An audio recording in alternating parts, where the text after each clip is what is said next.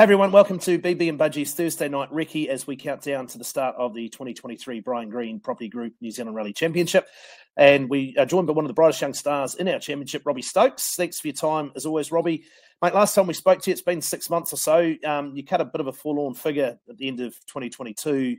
A frustrating year, but there were lots of positives if you look at the outright speed and some of the things you were able to achieve, with time to reflect and look back. What's your sort of frame of mind like now? What have you sort of done over the off season?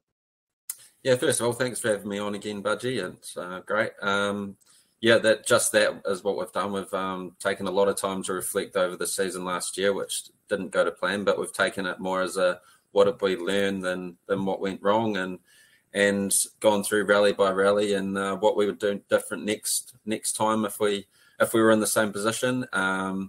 And we've found a lot of answers around all of the servicing, and everyone's got their own job. It's not just me, but just figuring out what our job is and knowing exactly what it is, and then going from there basically. And the team's done a lot since the last season, rebuilding the car and just working on things that.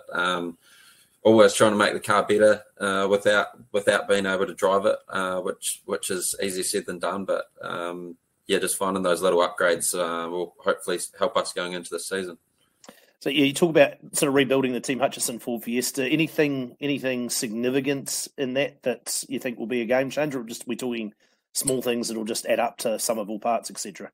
Yeah, I think it's just more of all these small things that we're doing will hopefully make a big difference. Nothing major. So we'll just stick to what we have been doing, but tweak it a little bit, I guess.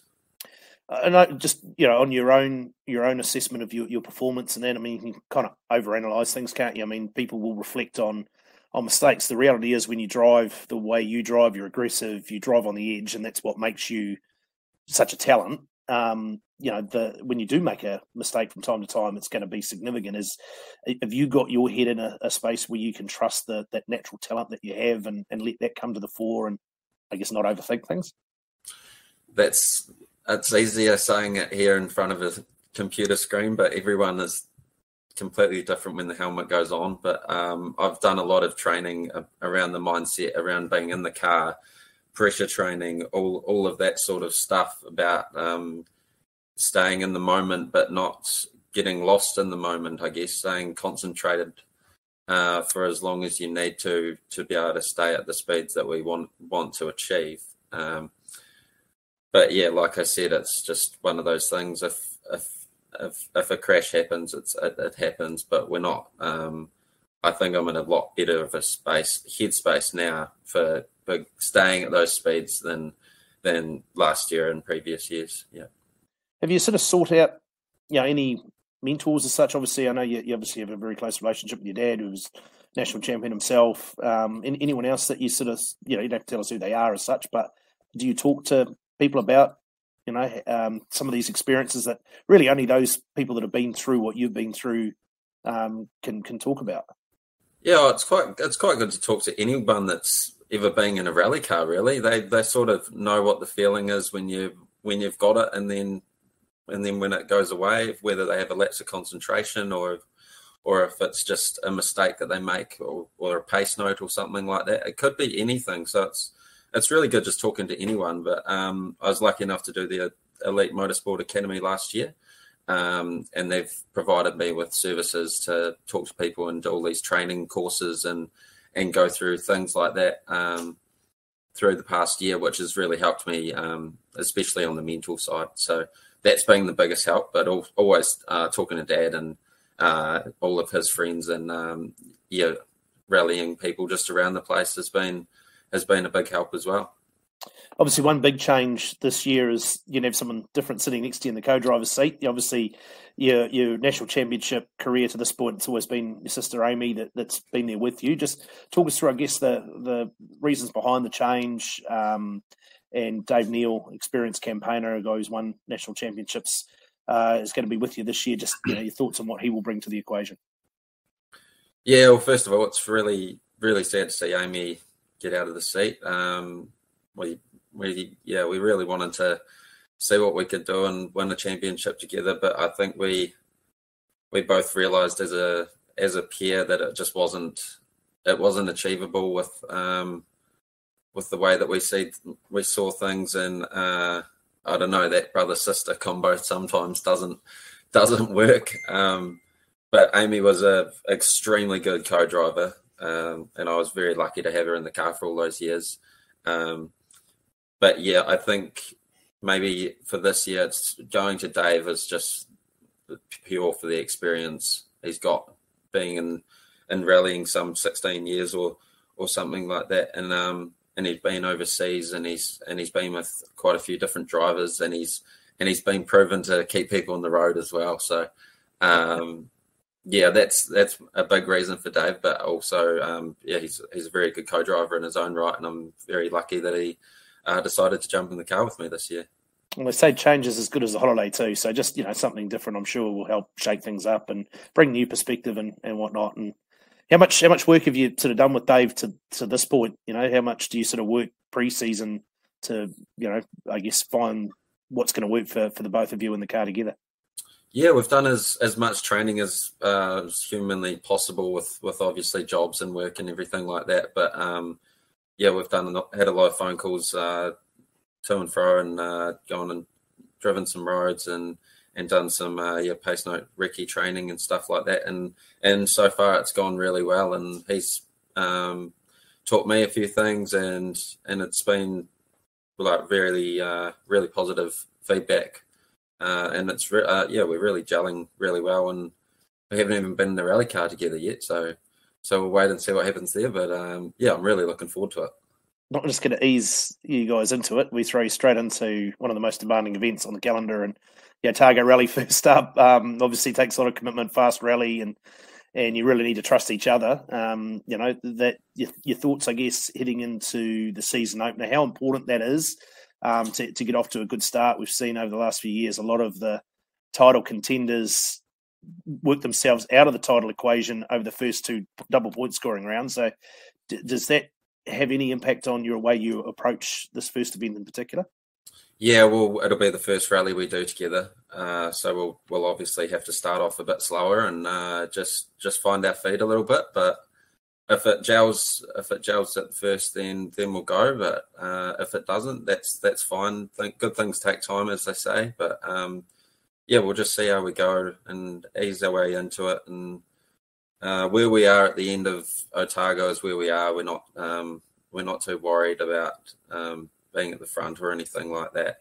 We just want to have a good rally, get to the end with no problems, and that'll feel like a win for us, because Otago in the past hasn't been a very clean rally. So we'd be really grateful to just get through Otago and even Whangarei, the one after that, as a clean slate and with decent points is all we can ask, really. Yeah, I think basically that's been the blueprint so far from those that have won titles over the last few years. If you can get through those first two double point scoring events with a good haul of points, just survive. Don't necessarily go out there and try and do too much. You find yourself in a good position championship wise. But how much do you enjoy the challenge of Otago? Obviously very cresty. As I said, you really need to be committed. You obviously have that in spades. You need to trust your co-driver, so that'll be a good little test first up for the pair of you. I mean, how do you enjoy that event? Oh, Otago is one of the best events on the calendar. It's the fastest. Blind crests, flat out. Just I love it. Absolutely love it. But like I said before, it's we'll just have to build up that trust in the car with Dave, and we'll see how we go. But I feel like if we can write good pace notes and he can call the right pace notes, then there's no reason that we can't be good. So a bit of a change to the route this year. So there's a few roads that I haven't seen before, but I love always seeing new roads and writing new pace notes and having that other challenge there as well. So we'll just see what happens in 3 weeks or so. I know you're not trying to look too far down the track in terms of championship contention and all that sort of stuff. This year's quite unique. It does seem to be an extremely open championship. Hayden's not going to be there for the entire season. We know that he's going to miss some rounds. I know you've talked previously about how much you enjoy having him around as a yardstick and someone to measure yourself against and test yourself against. But, the fact is it's going to be a very open championship. We don't know what we're going to see from the likes of Emma Gilmore. There's talk of other drivers doing cameo events. How do you think about the championship situation overall? Is that still something? I know you've talked about wanting to win one eventually. Is it something that you just reassess as you go along, or something you're just trying not to focus on too much this year? Yeah, it's a hard one, that one. I obviously want to win the championship. Whether this is the year that we can do it, I'm not too sure. But a big goal of mine this year would be to win one of the rallies. Win a rally and then go from there. Like you said before, just get through the first 2 rounds. There's a lot of competition with Emma having a new car and Ben, and there's even talk of Shane doing a few rallies, so he'll spoil the party a little bit there as well, and a few other drivers all listed in there as well that are all capable of top threes and winning. So yeah, we'll have our work cut out for us to win a rally, but that'll be the ultimate goal, to win a rally and just get through all of the rallies as well. I suspect I know the answer to this, but I assume you would rather have that competition and win a rally than not have the competition and have that path a little bit easier to win a rally. It feels a lot more satisfying, presumably beating the best, right?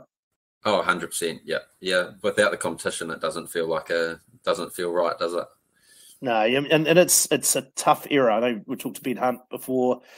Maybe in a different era, he might have won a lot more championships than the 2 that he's got. It's we're living in this blessed age where we've got a WRC rally winner in our midst and winning events, but it's helping drag the standard of that overall pointy end of the championship right up. And there's more guys getting and girls getting top cars, so the competition is going to get deeper and deeper too, right? And from a competitive standpoint, and a team owner too, that's the other thing. From a team owner standpoint, is that a good thing? Like, is that something that you'd like to see because it improves the quality of our championship overall?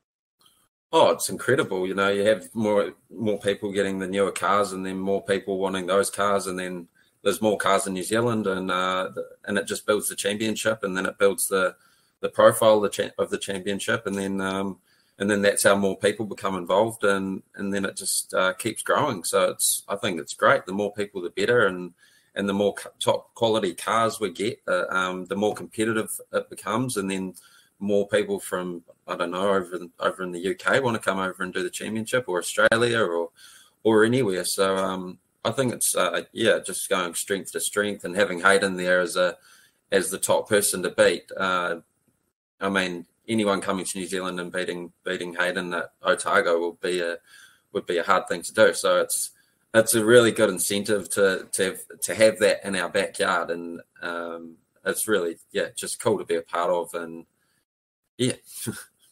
Obviously, we're still waiting to hit some confirmation of what the back end of the championship looks like. Just to finish here, we've had a terrible summer up north. We haven't really had a summer. It's been raining and windy, and there's a lot of people doing it pretty tough up here. What's it been like for you down there? I've seen you doing a few videos for promotional purposes, and you look like you've had a bit of a tan. Yeah, we have been pretty lucky with the weather in South Island.